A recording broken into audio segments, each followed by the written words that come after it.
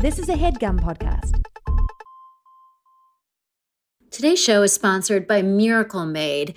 And oh my God, you guys, you know that I love a luxurious set of sheets. And I now have such a set of sheets because of a Miracle Made. They are bedding that has been inspired by NASA. They've got silver-infused fabrics that actually make temperature regulating a thing.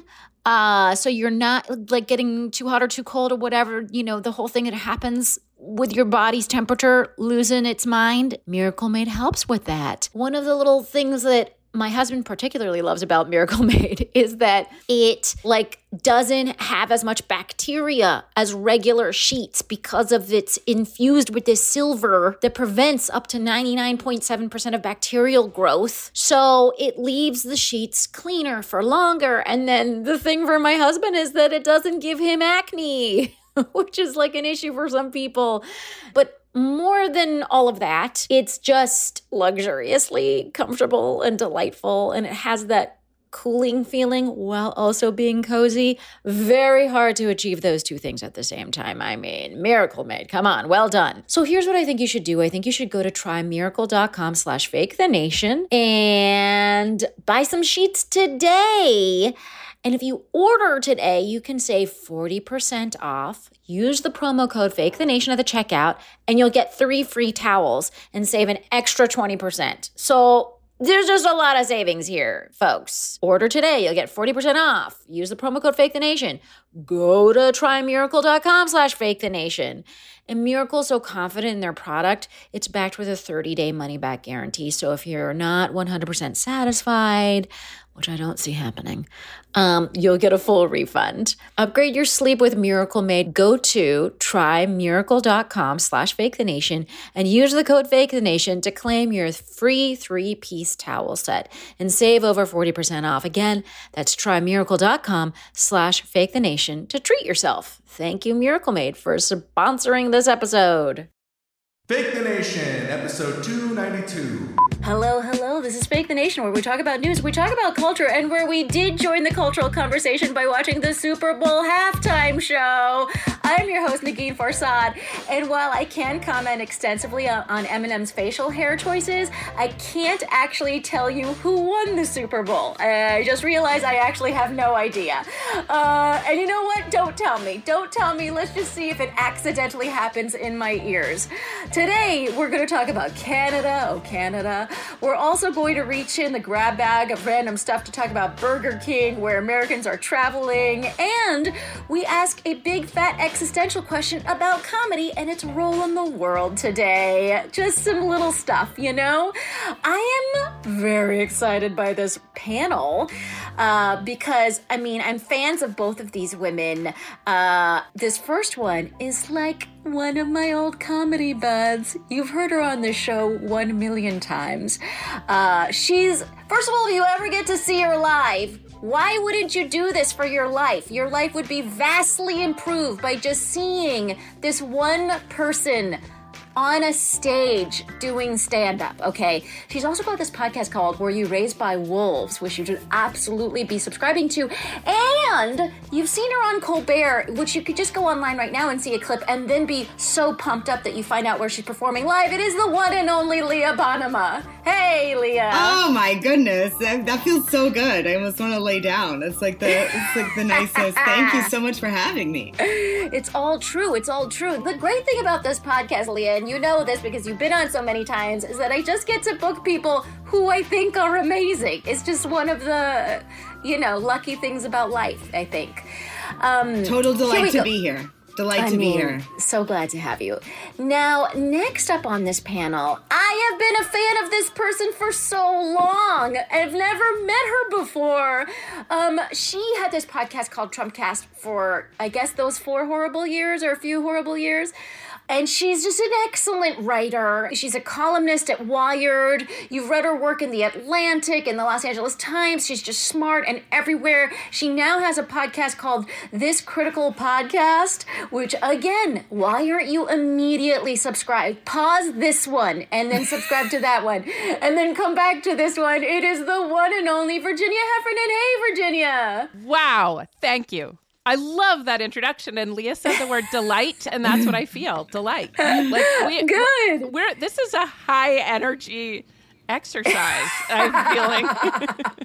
I was told by another who was also on the podcast. I can't remember her name. She has the books pod that I'm blanking on her name, but anyway, she was on a few weeks ago, and she said that she feels like my intros make her become fans of people she's never heard of. And she's immediately like, I guess I'm now a fan, and so she's like basically adopted all of my list of people I love, which I think is amazing. If that is an effect of this podcast, I'll take it. Speaking of effects of a podcast, we have a Patreon that you could also join. You can go to patreon.com/Negin Farsad to support the show. You can support the show for as little as $1 a month, and you can get free stuff for as little as $4 a month. Episodes of the show, essays, mugs, t-shirts, the whole nine. Not the whole nine, just a limited number of things. You know what? I'm taking back my claim of the whole nine. But it would be great if you supported this show for as little as a cup of a latte or a cafe au lait or an Americano. One of those a month, and the show is it gets really heavily supported by you. So go to patreon.com/Negin Farsad and let us get into it with topic number 1. So there's a trucker convoy in Canada which has enthralled the world. It's spread to parts of Europe and Australia, and it's probably coming here. Their stated aim is to get rid of the trucker vaccine mandate, but they're also against a bunch of stuff like mask mandates and how those mandates have affected schools and just generally quote-unquote freedom in whatever way they take that to mean. So I guess my first question is just like, what are your initial thoughts on this convoy, Virginia? All right, my initial thought is just that sound. But then I have, because I must have some issue in my brain, my other thought is, this is kind of interesting. And I'll tell you why I think it's more interesting than, say, that insurrection of January 6th that did you see on your TVs? How those guys ran into the U.S. Capitol.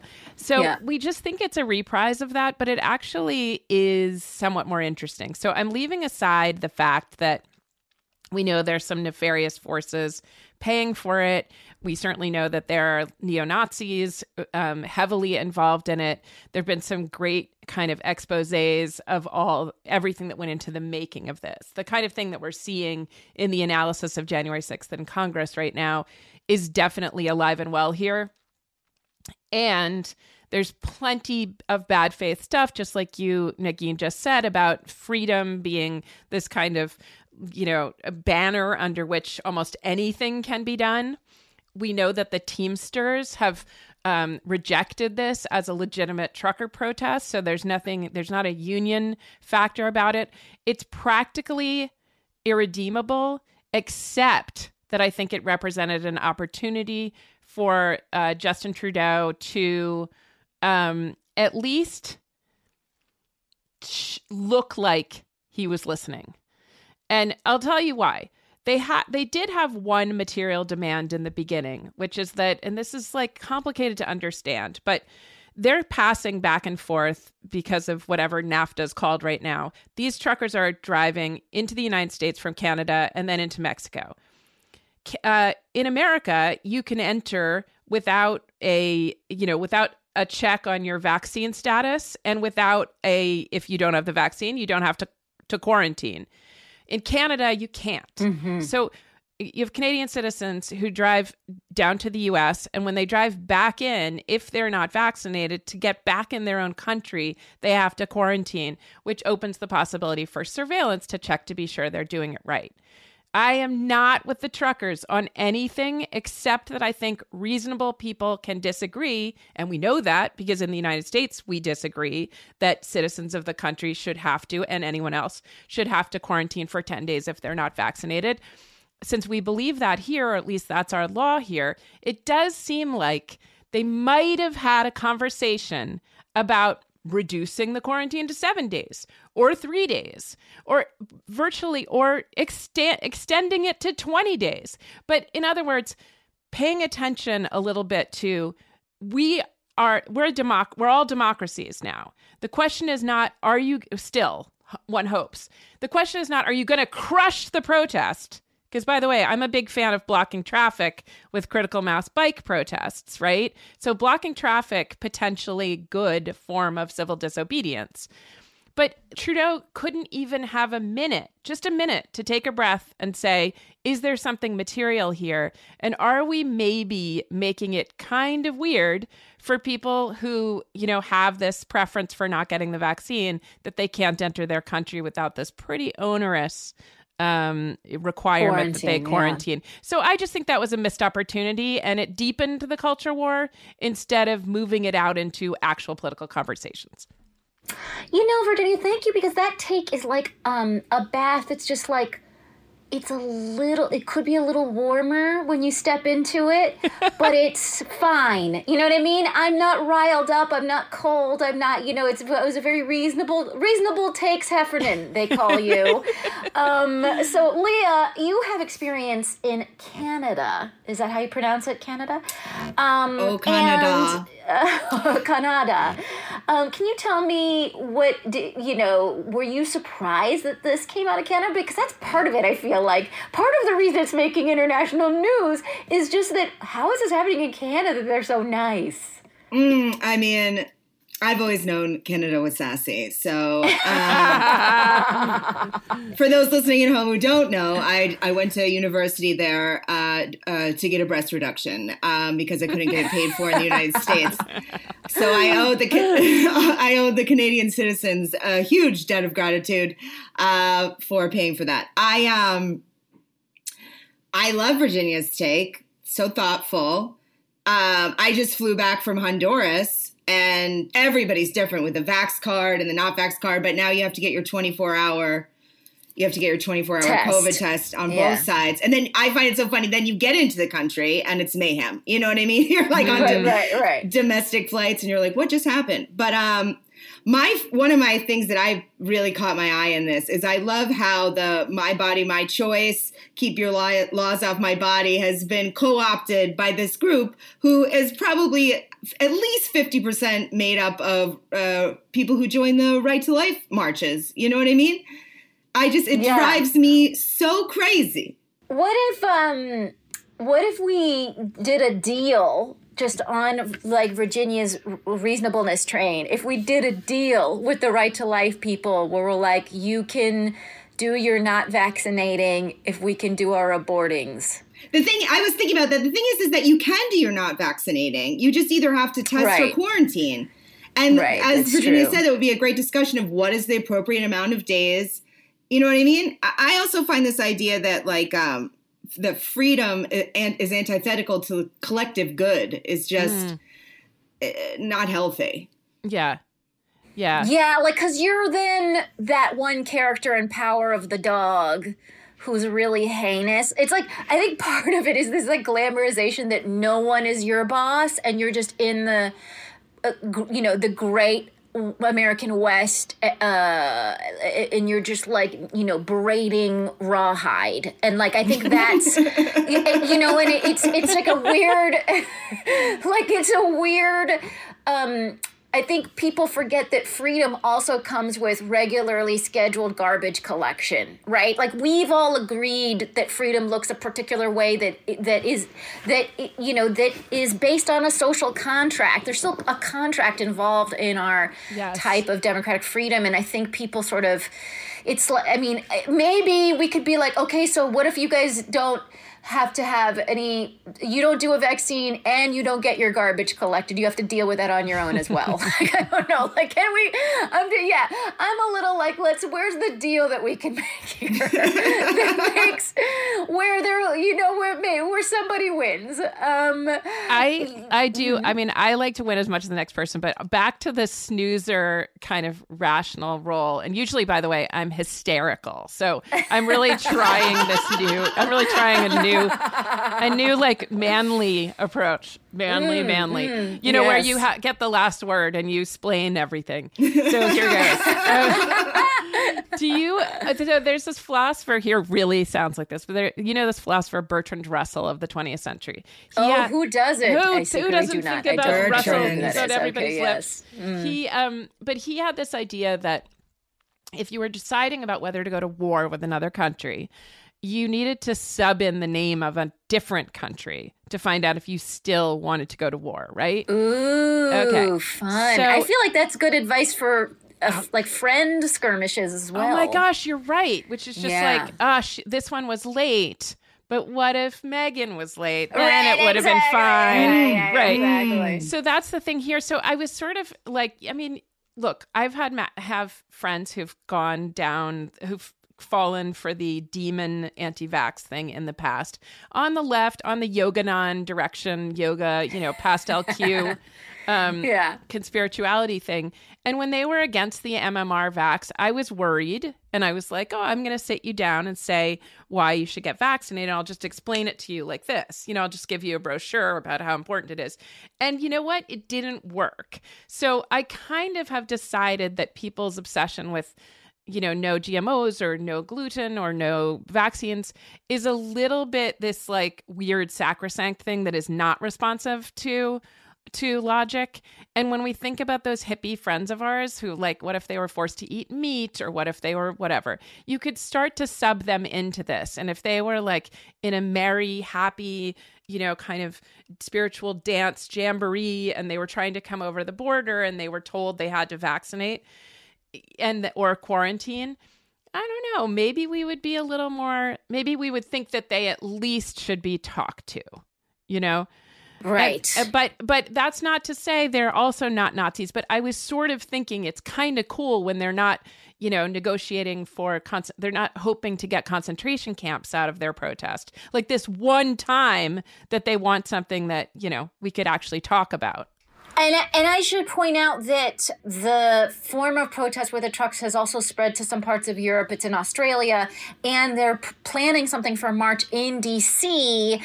What do you think, like, Leah, the use of trucks and cars in this way? And do you think it's like a holy grail of rallies? I do think it's a visually strong form of civil disobedience, and it physically blocks things. I do feel like we're escalating to this point where there will be no communicating. That's what it seems like. I feel like we're getting to this point where people just disagree, and there seems to be no... Like when people dialogue, then other people are angry that we're dialoguing. I don't know, maybe I'm in a negative space, imagine, but it just seems that this would just be another symptom of where we're going. Right. Because I think, a couple of things are interesting. I do think it's interesting that the spirituality ones and the QAnon ones are together, because the vibe at the actual rally is at some points like lovely and like, let's hug each other. And then at other points like scary and there's a Confederate flag or whatever, right? So both of those things are true. It hasn't been violent, the one in Canada, I should point out. There hasn't been any outbreaks of violence. Well, actually, I think Trudeau, now that he's like putting down the protesters, has said, and I should call this up, but has said that there are been examples of violence I know that everyone was worried that someone was pissing on the tomb of the unknown soldier. And we didn't. Yeah, but I was kind of. I mean, folks, this is I have from the limited things that I've read, they hadn't reported violence up until whatever, like some article dated yesterday. But yes, I'm sure there has been some urination. Well, by the way, I mean, I don't know about you all, but I definitely grew up with the sacred right to burn the American flag. And somehow things moved into such a weird direction that you can't even kneel before the flag, lest you be, cut out of your profession. So I didn't care about the pissing on the tomb of the unknown soldier. But yeah, I mean, I think that Trudeau had to wait till there was violence, just like Trump with Antifa, in order to tee up some bunk. But then also, weirdly, again, in a way that I don't understand, Canada, 4 provincial premiers, which I guess were sort of like county mayors or something, have ended some of the vaccine mandates. And they've also ended mask mandates. I mean, the weird thing is for the whatever that may or may not be planned for March in D.C. is we don't have the same mandates. There isn't one thing for part of what's happening in Canada and what's happening in the rest of the world. By the way, a minority of people, because over 85% of Canadians are vaccinated. So please keep in mind that this is not everybody's doing it. This is some minority group of people are doing this. It's just that the trucks are big. It's just trucks make it look like a bunch of people when it really isn't. They're sort of just protesting against the concept of a vaccine. You know what I mean? Yeah. They're just sort of yep. And then waiting, protesting, and then waiting to be quote canceled or subdued, so that then they can be mad about that. Right, Leah. Last thoughts here.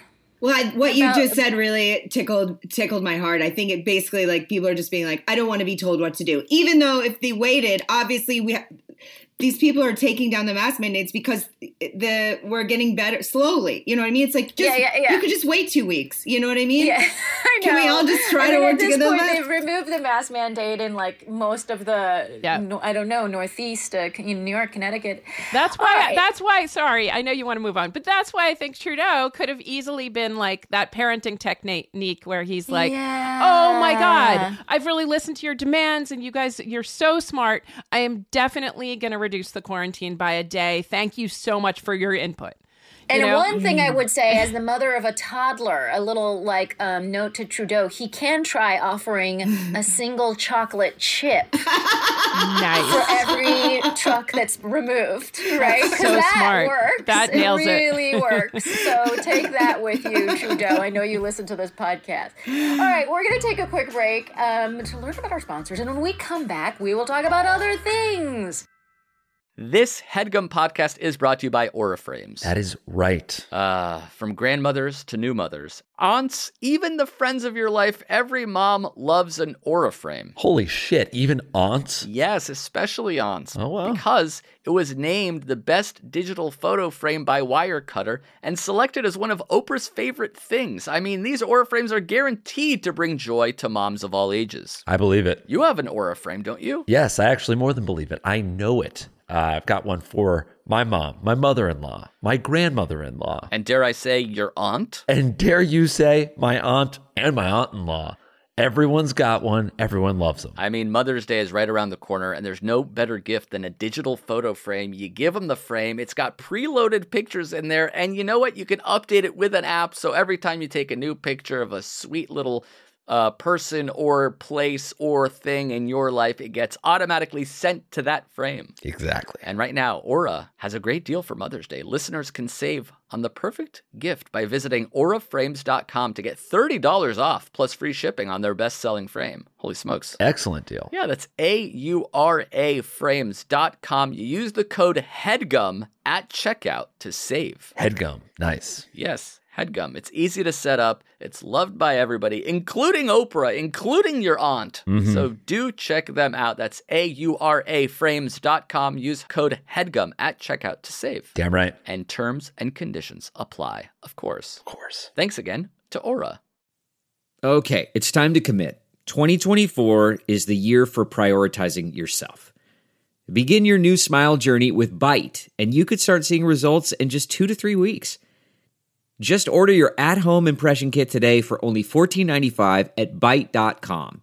Byte clear liners are doctor-directed and delivered to your door. Treatment costs thousands less than braces, plus they offer financing options, accept eligible insurance, and you could pay with your HSA, FSA.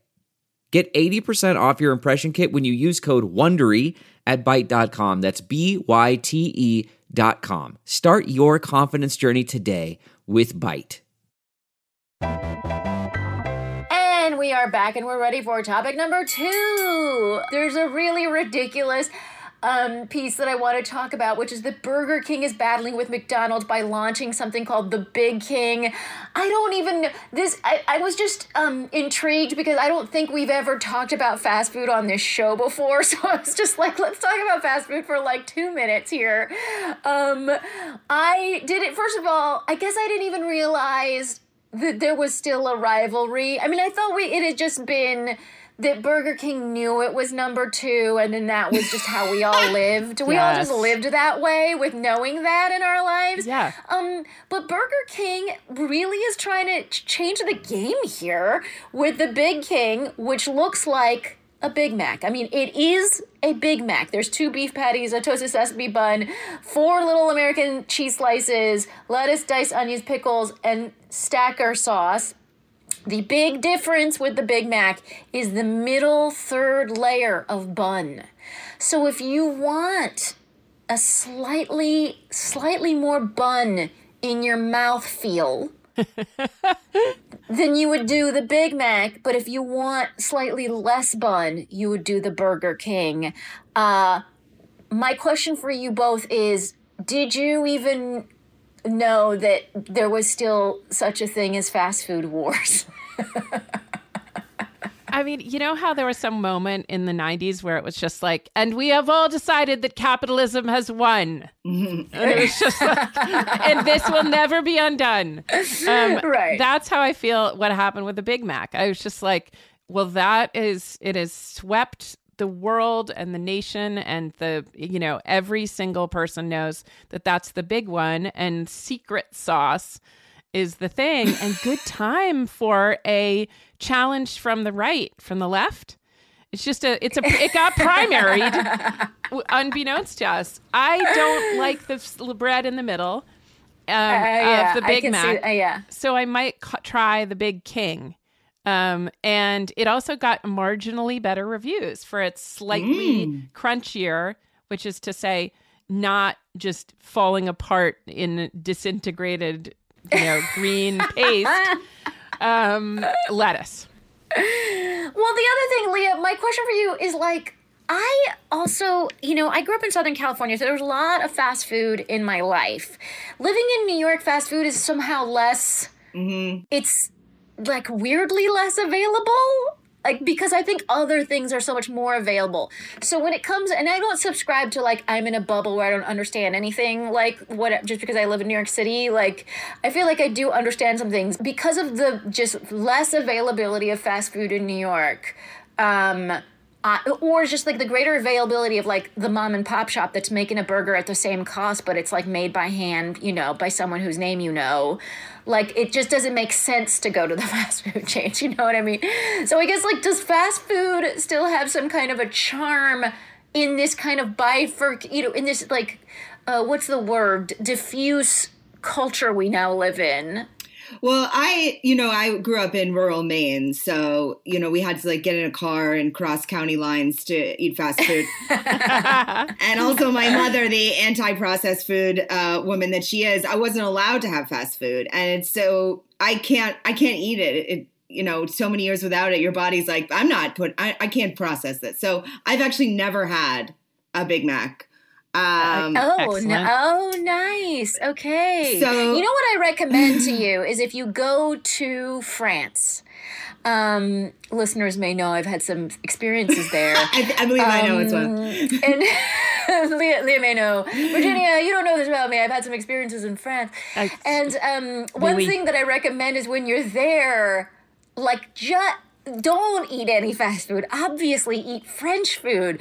But when you're really drunk and you only have one option that's open, it's okay to quietly, under the cover of night, wearing sunglasses, walk into a McDonald's and just have a Royale with cheese, just so it actually tastes a little different there. Isn't that what John Travolta's character says in Pulp Fiction about Yes. it? Royale with cheese. Yeah. That was is a documentary about McDonald's. It's a great documentary. Also, McDo. Do they call it McDo? McDo, bah oui, bien sûr. I think that it might taste better. Maybe that's It does. where I mean, I McDonald's think because can they go. have like rules about meat and stuff like that over there. Which is so silly. Why would we have rules? I will say that moving to California and having a car, I enjoy the drive-through. It seems so like I'm bringing back the word delight. It's just you're in your jammies, probably your dog's in the back. Oh yeah. You roll up, and I have hit that In-N-Out.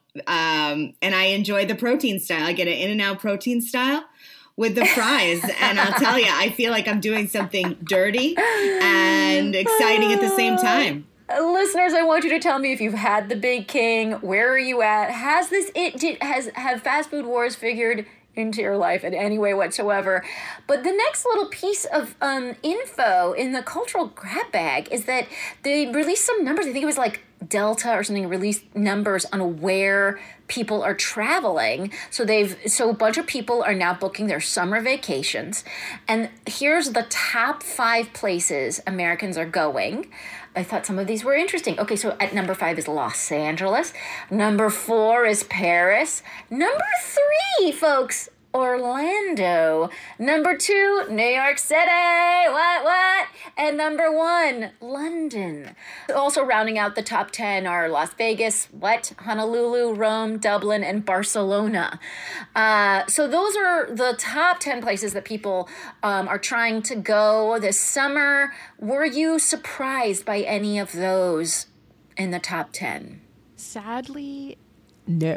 I mean, I guess, I don't know if this is my snoozer rationality, but I just was like, that seems about right. I know they tried to spin it that they're going to be going to some weird places, and I was so excited for, Omaha or Portland, Maine. Yeah. And then, I guess I'm a little surprised. I thought that the youths went to Thailand still, but I could or Costa Rica, but I could have that wrong. Costa Rica, I could have imagined on this list. I guess, but they just hit Europe. I mean, it's just like the most bullseye. It's like obvious. the most obvious thing, and all my Irish American people going back to trace their relatives and yammer about genealogy. That sounds like the last 30 years, but maybe I'm being.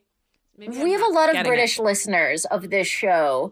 Now, London is number 1 on the list. Right. The thing that happens with Americans who are traveling abroad for the first time is they always go to London because there's no language barrier, and they're afraid of language barriers, I think. I've heard this a lot from friends and da-da-da.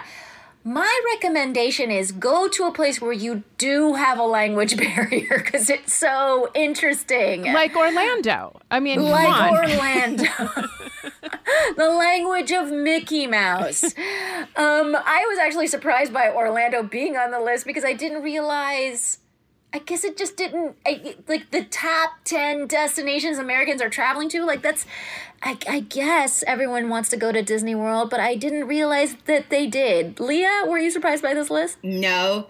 I do think people are hitting back the big cities, and Disney, I mean, I'm a huge fan. I'm not going to lie. I went to Disneyland on my birthday in That's California, cute. and I'm not surprised. I'm an adult woman, and when I walked through the gates, I was almost welled up. And they're playing the music, and I mean, I recognize that these are people in outfits, but I was like, I waved. I couldn't control myself. It was just it's a harkening back to childhood that probably didn't exist, but it was just a delightful time, and I think people like to live a fantasy. If you know that Leah is also a huge fan of Hallmark Christmas movies. Oh, yes. then this helps really put makes it all sense. together. Yep. It puts, yeah. I This love really brings it. a fake happy world. A fake happy world. Come on. Yes. You just need some shots of it for like 5 hours. You know what I mean? You're like, can I just get a 5-hour fakesies? And then I'll go back in it. I went for a walk with my daughter, then 11, pretty early in the pandemic, and she was like really pensive. And then she said, and this is the just truth, not a punchline. She said, "Can I ask you something? Is Disney World the happiest place on earth?" And I thought for a second, I don't know, I was maybe anticipating meeting Leah, and I said, yes. It is.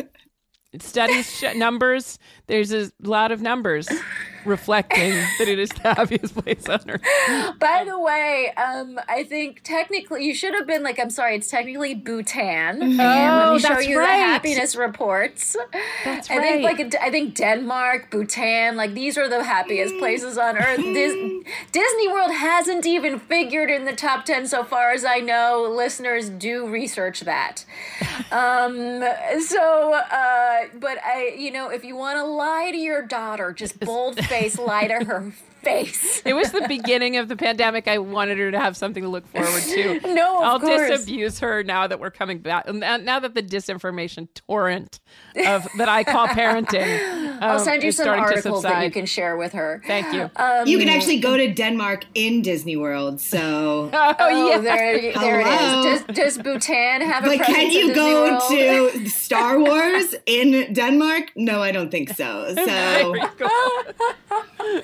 Oh my God, Leah, I haven't gone since I was in high school to Disneyland. We used to go every year because I grew up in Southern California.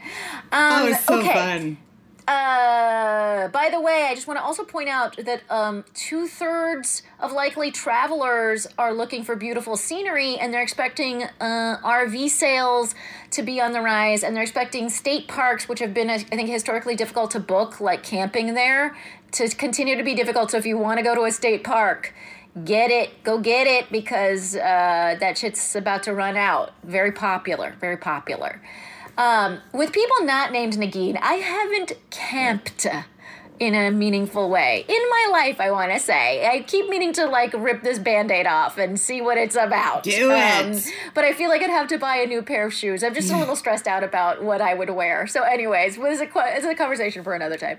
All right, let us move on to the next topic. But before we do, a quick check-in on races to watch.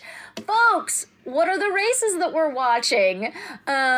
Because it's just a gentle reminder that we're about to get into some midterm elections and some state and local elections, and you guys should just really calmly and happily and joyfully get involved. Okay, Michael wrote to us about Meg Rosenfeld running for the 139th Pennsylvania House District. Her priorities are healthcare access, improving the education system, protecting the environment, and aging infrastructure. So check out Meg Rosenfeld in Pennsylvania's 139th. Jay in Alaska wants you to look at Senator L.V. Gray Jackson, who just joined the Senate race against Murkowski. She's the only Democrat in the race right now, and Jay had a great experience with her in the Anchorage Assembly. So take a look. Again, it's L.V. Gray Jackson running, the only Democrat running against Murkowski.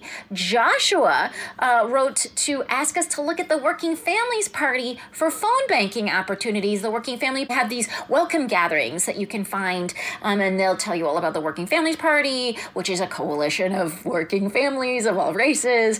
Josh really hopes that, Fake the Nation listeners will join their phone banks. You can go to workingfamilies.org, and there's a link on the homepage to the welcome gatherings. And phone banking is just a really great way. I've just, for what it's worth, I voted on the Working Families Party line in local races in New York City. So I have been known to believe what they're doing, but check it out for yourself at workingfamilies.org. Now let's move into topic number 3. So we read a piece in Vox called Comedy's Existential Crisis by Asia, sorry for the mispronunciation, Romano. And the piece started by quoting Whitney Cummings, who said on Twitter recently that, quote, comedians didn't sign up to be your hero. It's our job to be irreverent and dangerous, to question authority and take you through a spooky mental haunted house so you can arrive at your own conclusions. Stay focused on the people we pay taxes to be moral leaders. So my question for you both is, and I'll start with you, Leah. We're both comedians.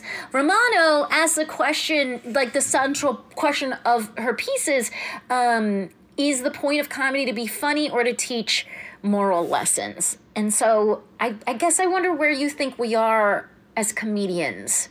This is obviously in the wake of the Joe Rogan stuff. We did talk about Joe Rogan and Spotify and the responsibilities there. But now I guess it's just sort of like, in general, where is comedy? I felt the job of comedy or comedians,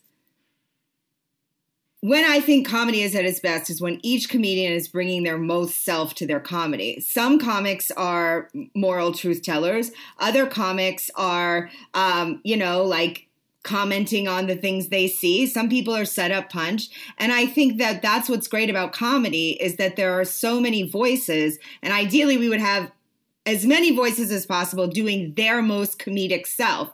And I think that some people's goals I've always been a storyteller who tries to talk about sort of social issues. And that's who I am. And I feel like if I talk about things that affected me, hopefully other people will relate and feel like we're in it together. And I feel that that's what's great about comedy, is you're allowed to be different and have different reasons for being in it. Ideally, we don't punch down. I feel like that's a thing that we've tried to discuss. But I feel like some people are inherently truth tellers. That's what they brought to the game. But other people, they sort of do it as more of like an entertainment distraction. They're doing setup punch jokes. And I feel like both are valuable if that's who you are as a person. Virginia, what did you make of this piece? Do you feel like there's too much moralizing in comedy today? Not enough? Just right? Where do you stand? Well, all I want to do is deliver a setup punch right now. But I just learned that that's the name for it, and I really like it. I also have now a new appreciation for some reason because my kids are watching network sitcoms. Laugh tracks. We just need more of them. They need to come at exactly the right pace. Yeah. I mean, I feel like if we all had laugh tracks in our peripheral hearing like we used to, like someone's watching a sitcom over here, we would it works, right? It's like it works. You just laugh a lot. Okay. I liked this piece because it is really interesting that Dave Chappelle and Ricky Gervais and all the shocking outlaw guys that love to bag on trans people have turned so dour. They are the ones now try to fight for the right to be funny in a very not funny way. So they're the ones lecturing us. Nanette, supposedly they had a Gatsby show as the case in point about, things getting too sincere. That thing was hilarious. So I don't really know, I think we're pointing fingers in the wrong directions about who are the people still being funny and who aren't. I'll just wrap with something, since I'm not a comedian, about I took a class when I was in college, and there was this really great professor who was really great talking about Wordsworth and Keats. And then this one horrible famous stand-up comedians in their own time. Yeah. Exactly. Just call back to them. It was like Richard Pryor, Wordsworth, and Keats. And then one horrible day, he apparently went to a conference and learned about feminism and learned something that he didn't like about feminism, as white guys do. And he came back and he spent the whole rest of the semester not talking about his cool, good thing about Wordsworth, but just talking about how mad he was at feminists. And that's what I feel like has happened to the, Gervais Chappelle set. Just remember that I wrote the song a long time ago. Remember Tupac Shakur predicting his own death song on the Chappelle show? That was so good. And now Chappelle's so worried about whatever that he just shows nothing but panic in his shows. So I guess I'm sort of seconding what Leah said. Stay with your your good, stay with your calling, like stay with who you really are. Don't get distracted. Because Ricky Gervais was really great before he started worrying that he was canceled and then whatever. I think that's where things drain out, where you start to get worried too much about how you're being perceived in the culture, and then worse, try to manage how you're being perceived. It's funny because there's a little bit like what's that old adage of like don't explain, don't complain, or don't complain, don't explain, or whatever. Yes. And I feel like they're doing a lot of complaining that feels like, and it's just like unseemly. I feel like there's definitely there's like clubs where they pick clubby comics, and then there's rooms. Yeah.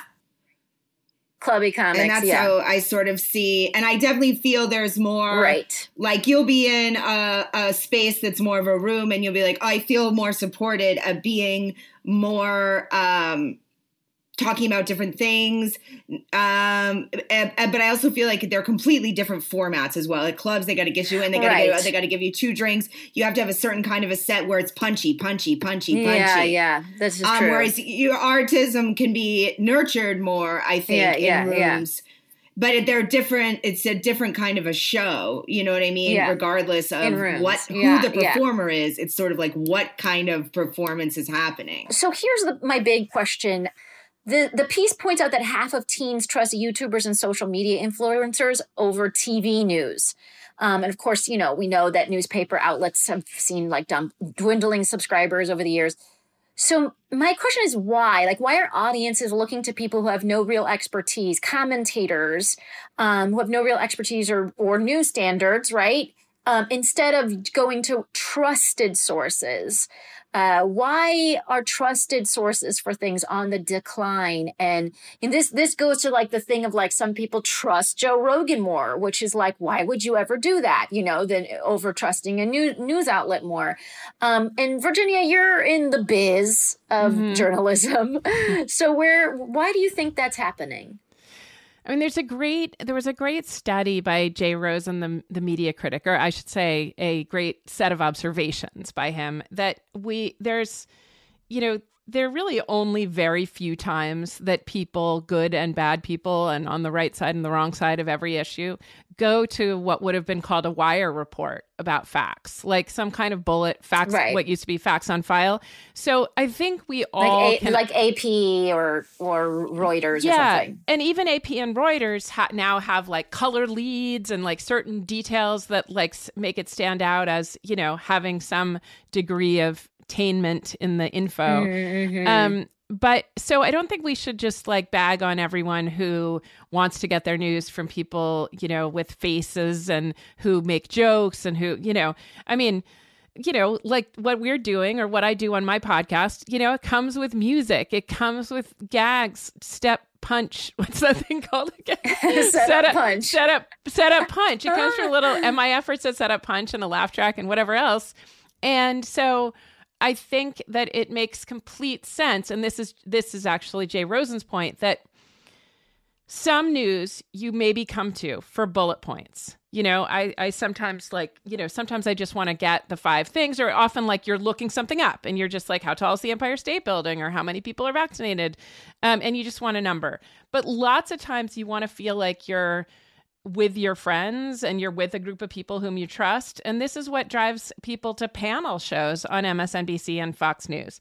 I listen, my mom will sometimes start a conversation with me with like, yeah, Rachel thinks the midterms aren't going to be as bad as whatever. And I have to be like, that Rachel?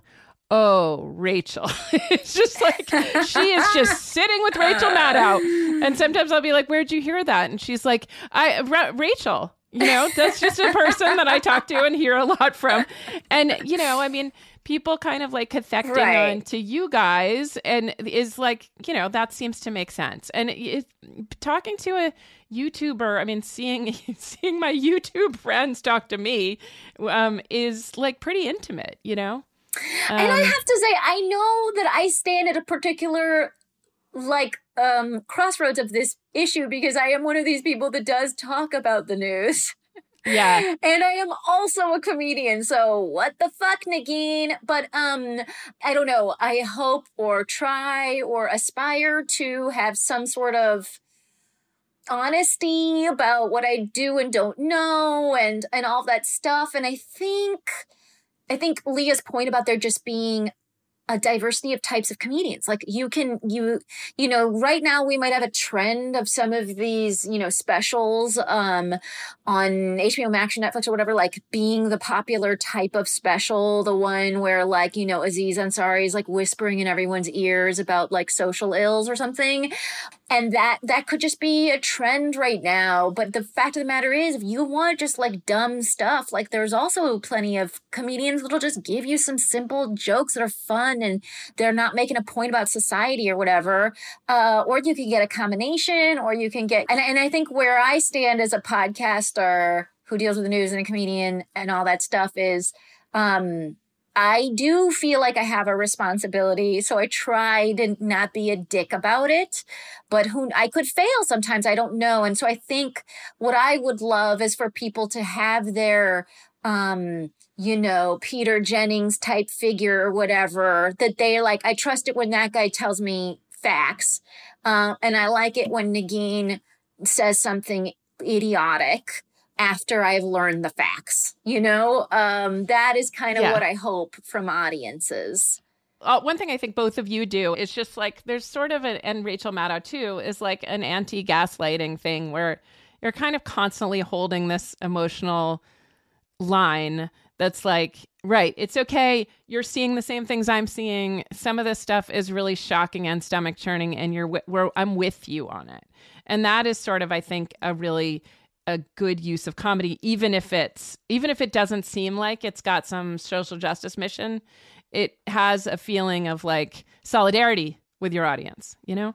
Leah, last thoughts. My thought was, it's when I was reading the article, a thing I did think about, I was on a podcast recently and we were talking about Joe Rogan, and then it broke into a Louis C.K. thing. And this sort of struck me. I do feel like often we get stuck with the people, like in this case, it's definitely more men being like, hey, I don't want to be censored. This is that. And then we all end up talking about that. And so I said, I'm at a certain point, I don't even want to, I think it's important dialogue to have, but at a certain point, I don't want to keep talking about it. I want to highlight some women doing some cool things over here, because I feel like we just keep getting pulled. Yeah. And then they keep sort of, it's point. Like a circle where we're all talking about how these guys feel about, and you're like, I don't even like, I'm not even going to pay it. You know what I mean? Do you feel what you want to feel? But I'm going to focus on these women over here who are doing these cool things, who are not getting any attention for it, because we're all like, how do these guys that already have millions of dollars and 10 specials feel today? You know what I mean? Right. And I was like, I mean, I don't even. What about going? Point. There's so much going on over here that gets no attention. So I feel like that's another part of that story where it's like there's all this other stuff, and if we all are just like, you know what, whatever, maybe we could highlight these other things if we pay. You know what I mean? Yeah. Right. It's like it's the more attention you give, the more attention it gets. It's completely an excellent point. All right, folks. That is the end of the show. I am so happy you guys joined me today. This was so delightful. But what I would really love is for the people of Fake the Nation to be able to follow you in all of the wonderful things that you do. Virginia Heffernan, where do they do that? So the podcast is called This Is Critical. It's confusing because the handle on Twitter is This Critical Pod, but it's called This is critical. No, sorry about that. It's meant to bring, critical thinking to culture high and low.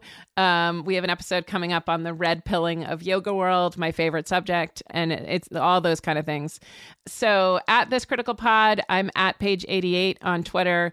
I would describe the amount of time I spend there as 100%. So you'll probably likely to see me there. And look for me in Wired magazine too, because I'm there on the reg. Leah, where do they find you? Well, I just want to do a quick shout out. If you're in Colorado, I'm going to be headlining the Vail Comedy Show on February 24th. Oh, my gosh. Which I'm excited. I've never been to Colorado. And if you live in Los Angeles, I'm running my hour at Lyric Hyperion, which is a super cool theater space, on March 9th and 11th. And you can get all of the links to the tickets on my Instagram, on my link tree, which is at Leah Bonnema, LeahBonnema. And those links are on my Twitter as well. Folks, Colorado, you can see her. Los Angeles, you can see her. I mean, what are you waiting for? And I'm going to be announcing some dates where you can see me. May 6th, we know already. I'm going to be in Worcester. Don't look at my website yet. It's not up. I haven't done it. I haven't updated, but it will be. Is that Worcester, Mass? You're in Worcester? In Massachusetts, which apparently is full of assholes, I'm told. They're going to be fantastic. They're going to be great. And I'm going to be at Solid Sound Festival in the Berkshires, also in Massachusetts. What? I can't get enough. And we're literally adding more dates because I'm also taking this hour out onto the streets of America to see what happens if anybody gives a shit. And I hope that you do. So definitely look for those. But what I would really love to do is thank the wonderful people that make this show happen. That's our fantastic producer, Danielle Jones-Wesley, our amazing audio engineer, Stephanie Aguilar, and the wonderful people at HeadGum, all of them so great, so lovely. Our theme music was written by the amazing Gabi Alter, and you can email us at fakethenation@headgum.com. Again, that's fakethenation@headgum.com if you have races to watch that we should be shouting out on the show. If you have guest ideas, segment ideas, we're all ears at fakethenation@headgum.com. And again, you can join my Patreon at patreon.com/Negin Farsad, and we will be back in your earballs next week.